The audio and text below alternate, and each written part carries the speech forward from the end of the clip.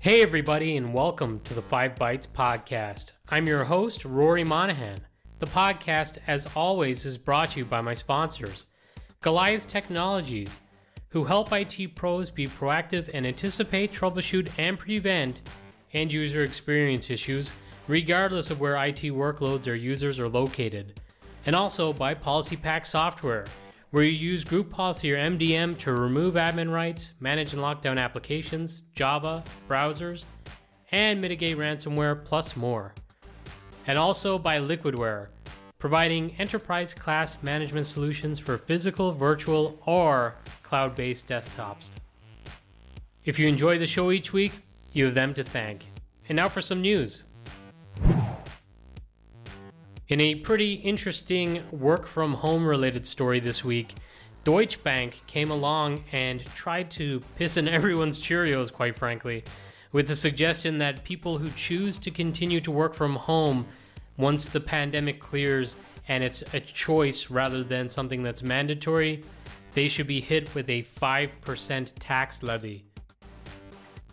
A Bloomberg report on the report claims the tax could raise $48 billion a year in the United States and about 16 billion euros in Germany. They claim this tax levy and this windfall would fund subsidies for low-income earners and essential workers who are unable to work remotely. The proposed levy would be paid by the employer if they don't provide their employee with a desk, whereas if the worker decides to stay home based on their own needs, they would be taxed for each day they work remotely, according to Deutsche Bank research. In the United States, the strategists calculate such a tax could pay for a $1,500 grant to the 29 million workers making under $30,000 a year and who are unable to work from home. There's also an argument being made that infrastructure was built up over a long time to support the working world of yesteryear. I've read in the past myself that big cities in particular will hurt long term, with cafes and restaurants losing a lot of business from breakfasts and lunches that people would have been purchasing when working within the city who are now not buying them because they work from home. There is a quote in the article saying, "It does make sense to support the mass of people who have been suddenly displaced by forces outside their control. Those who are lucky enough to be in a position to disconnect themselves from the face-to-face economy owe it to them." So I try to steer clear from politics, and so far this is not really politics because it's just a private bank's own research. But I'll keep it brief anyways and just say this is utter bullshit. And as others have pointed out on Twitter, it sounds like the kind of research provided from a company who has assets in cities like retail space and office space that all of a sudden is looking like it's going to devalue considerably. Let's all hold back our collective tears for Deutsche Bank. This week, Apple revealed their new range of Macs. The latest MacBook Pros, MacBook Airs, and iMacs are available to buy on the Apple site, complete with the new M1 processors that have 8-core CPU and 8-core GPU that promise superior performance plus improved battery life due to the increased efficiency. Unfortunately, as always, there is a considerable upcharge for storage and memory upgrades, but it looks to me at least like the hardware has been improved on previous iterations, at least of the MacBook. It looks like they're getting closer to that old keyboard that I know and love on my 2013 MacBook Pro. And actually, speaking of which, in less frustrating Apple news, Big Sur, the new Mac OS, was also released this week. You can get it now on the App Store, and if, like me, you are still rocking a 2013 MacBook Pro, it looks like it's actually compatible. I had thought that this was going to be the end of the line for the 2013, since the 2012 Macs were no longer compatible with Catalina, but it looks like we get to live to see another day, which is cool. It's particularly cool for me because I'm a little bit weary of the first run of the MacBooks with the M1 processors, so I'd like to hold off for a little bit and see how they go. For a full list of what models are compatible with the new Big Sur, you can check that out on the Apple website, and ZDNet I saw also has a screenshot of that too. According to a report from threatpost.com, Cisco has disclosed a 0-day vulnerability for which there is not yet a patch in the Windows, macOS, and Linux versions of its AnyConnect secure mobility client software. While Cisco said it is not aware of any exploits in the wild for this vulnerability, it is said a proof-of-concept exploit code has been released, opening up risks of cybercriminals potentially leveraging the flaw. And this flaw is labeled as CVE-2020-3556, and it's an arbitrary code execution vulnerability that has a severity rating of 7.3 out of 10, making it high severity. The flaw could allow an attacker to cause a targeted AnyConnect user to execute a malicious script. However, in order to launch an attack, a cybercriminal would need to be authenticated and on the local network. So, it's not that easily exploited, but there is that proof of concept exploit code out there, so it is still something you'll want to patch sooner rather than later. Cisco also issued updates for 13 other high-severity CVEs across multiple products, including Cisco WebEx Meetings Desktop Collaboration App, which is a mouthful, the WebEx Network Recording Player and WebEx Player, and their SD-WAN offering. It kind of goes without saying, but patch.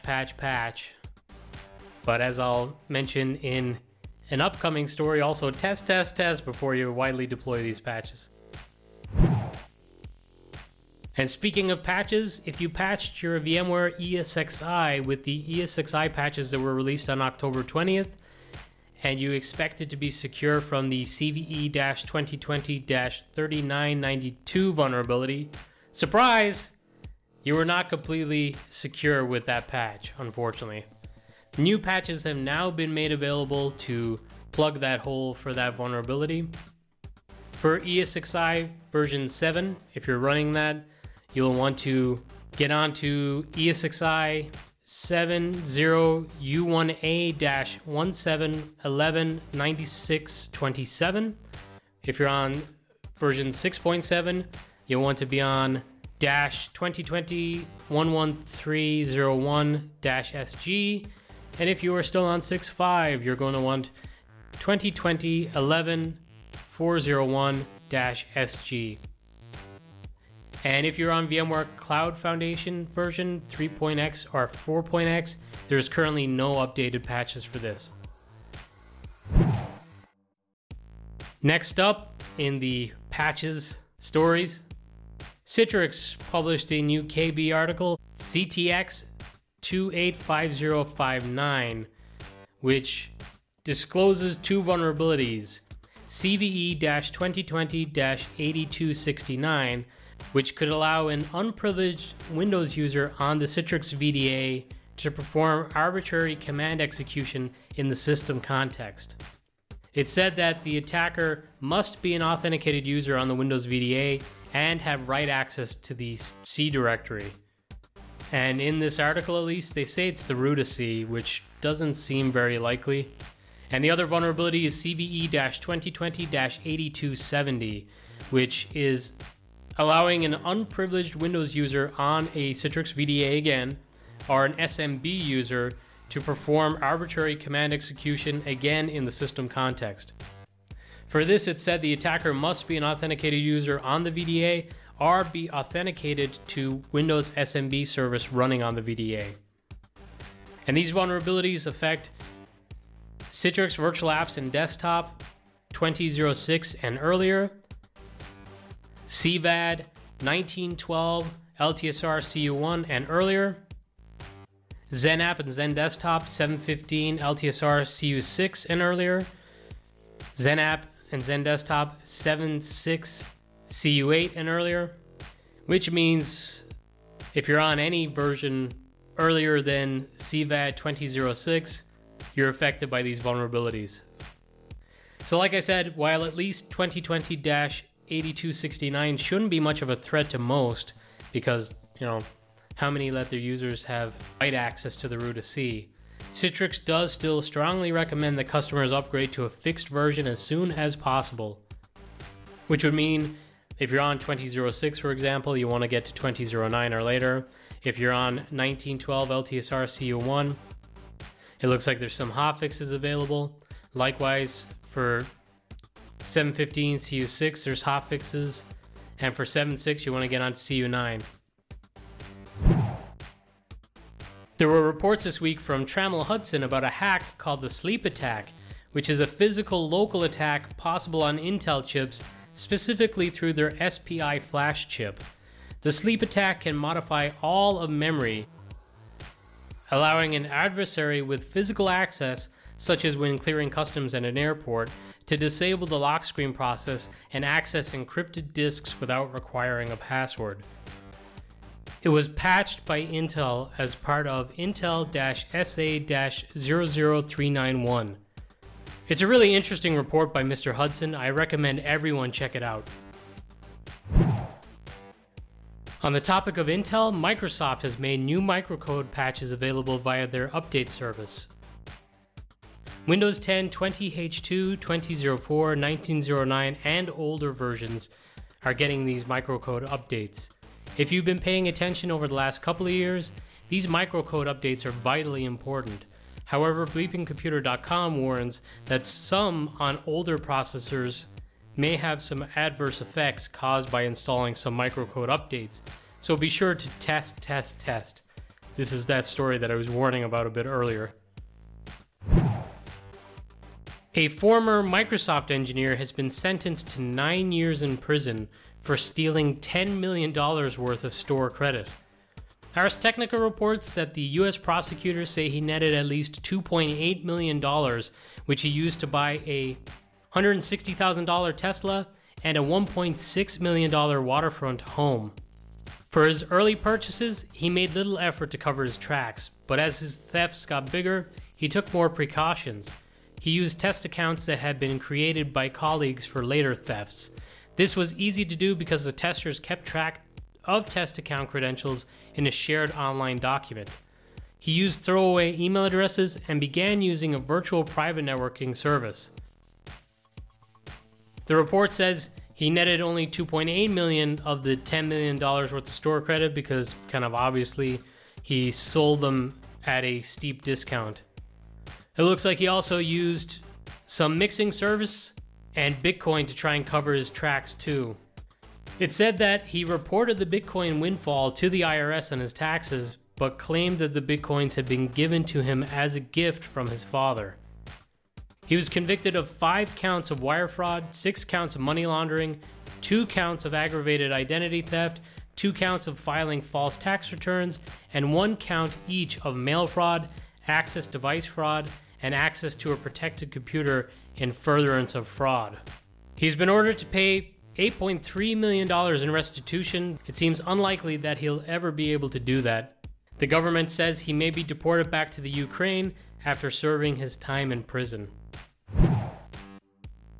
Some new enhanced DNS features in Azure Firewall are now generally available, including custom DNS, DNS proxy, and fully qualified domain name filtering in network rules. The release statement suggests that since its launch in September 2018, Azure Firewall has been hard-coded to use Azure DNS to ensure the service can reliably resolve its outbound dependencies. Custom DNS allows you to configure Azure Firewall to use your own DNS server while ensuring the firewall outbound dependencies are still resolved with Azure DNS.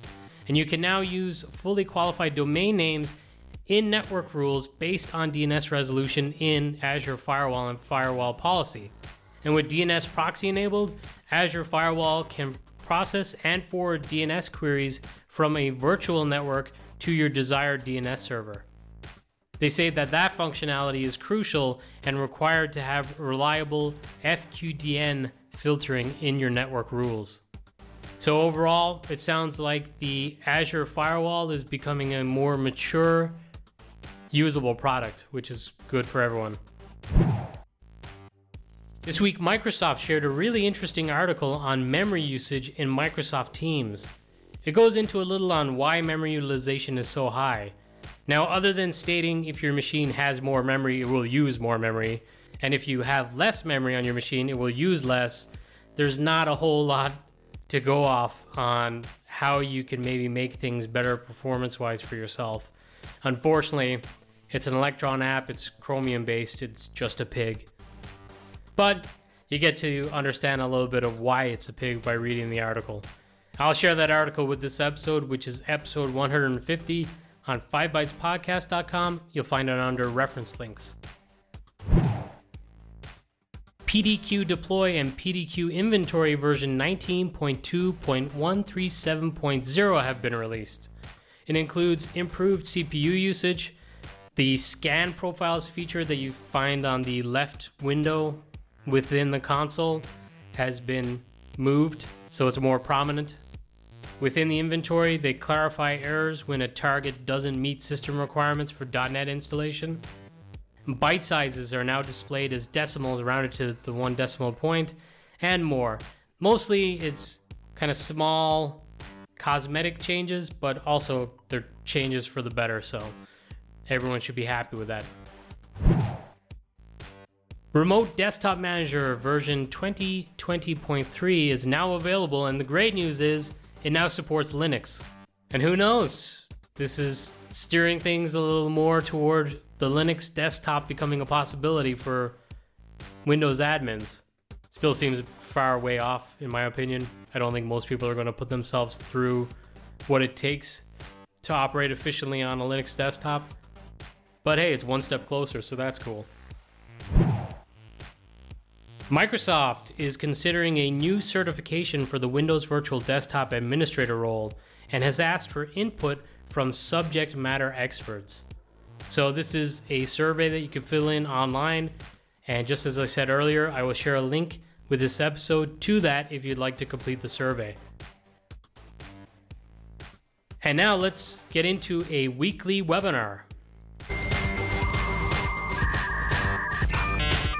There's going to be a one-day virtual event that focuses on remote work management, security, automation, and reporting best practices for COVID-19 and beyond, held by PolicyPack. The event is going to take place between 9 a.m. and 5 p.m. Eastern on November 19th, 2020, and it is 100% free.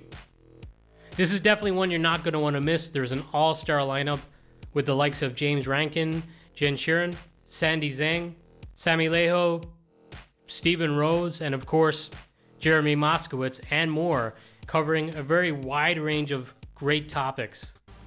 And I'll share a link to the registration with this episode. I'm looking forward to this one myself. And now this episode's scripts, tricks, and tips. This week I saw that Ryan and Nieto from the GoEUC.com team shared a pretty interesting looking video that they created on the topic of Python versus PowerShell. Now, I use PowerShell quite a lot in my day-to-day work. I've never actually used Python. Well, that's not true. I've maybe used it a couple of times on some throwaway scripts, or mostly scripts that other people had started and created, and I just needed to tweak a little bit. But my point being, I never got deep into Python. So this is actually pretty interesting to learn maybe what are some of the commonality between PowerShell, what is it that PowerShell does better, what is it that PowerShell does better, what is it that Python does better, and what are their use cases. So I haven't actually watched the video yet myself, but I'm looking forward to, and I thought you guys might like it too. An interesting little tip here, but if your Microsoft Teams is auto-adjusting your microphone levels and it's driving you crazy, it turns out what you'll have to do is disable the Xbox game bar from your Windows settings on your Windows 10 machine.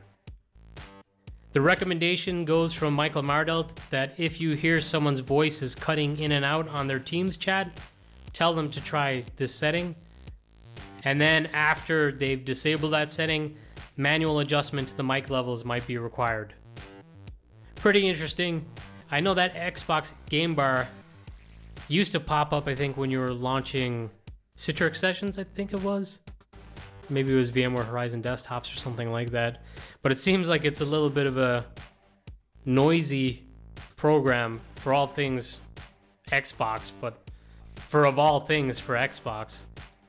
But yeah, if you've got home users in particular who have that Xbox game bar and they're using Teams, that's a pretty good tip from Michael. James Kindon posted a second part in his blog series on enhancing Citrix MCS with Azure. In this part, he talked accelerating the network. So I'm looking forward to part 3 if there's going to be a part 3. I read part 1, it was really, really interesting. It's not something that I can apply to my current day-to-day role, but I know the day is coming that I'm going to be Citrix MCS with Azure again, so it's all good stuff to know. In a couple of quick hits, Citrix Converge have published some of the videos from their event, and one of the videos was from James Rankin on how to enable users in a pandemic. And another one's from Steve Noel, who did a session on a morning health check report that he has created, and he shared the script too. But obviously with the video, you're able to go through step by step through the script with him, and he gives some suggestions on how to utilize them and to make your admin life better. So it looks like the Citrix Converge videos are a treasure trove of valuable content. So I'll share a link to those 2 videos, but you might want to check out some of the other videos that were published too. Jason Samuel shared an excellent blog post on a deep dive into the Citrix HDX FIDO2 and Windows Hello optimized virtual channel with virtual desktops and apps using USB, NFC, BLE, and built-in authenticators. So as usual, this is a really in-depth article by Jason. It must have taken him a long time to create, but it's very, very detailed. And this is one that if it doesn't apply to your current work environment, it's going to soon, because security is paramount and becoming much more important and of priority for business decision makers. So this is definitely worth checking out to bring yourself up to speed, even if it doesn't apply to your current role. Ryan Mangan shared a video on the CIMFS MSIX app attach testing, which I know that's still a relatively new feature or technology, but if you're in the app packaging, app virtualization, and app delivery space, this is one you'll want to check out. Remy Custer has a good blog post that covers deploying Google Chrome updates and how he addressed some issues that he encountered after previous upgrades in the past, like, for example, it changing the default browser. So I think there were multiple Google Chrome zero-day vulnerabilities in the last few weeks, so this is probably going to be relevant to everyone who's deploying Google Chrome in the enterprise. And finally for this week, Dennis Moorman shared an update to his BG Info script, the one that includes stuff like FSLogix information, WEM information, and a lot more information than you'd maybe just have in your current default BG Info. And the updates for this release is he included a free profile size in % as an option within the BG Info, and also the WEM local cache refresh time, which could be very useful. Well, that's it for another week. I'd like to thank you all so much for listening.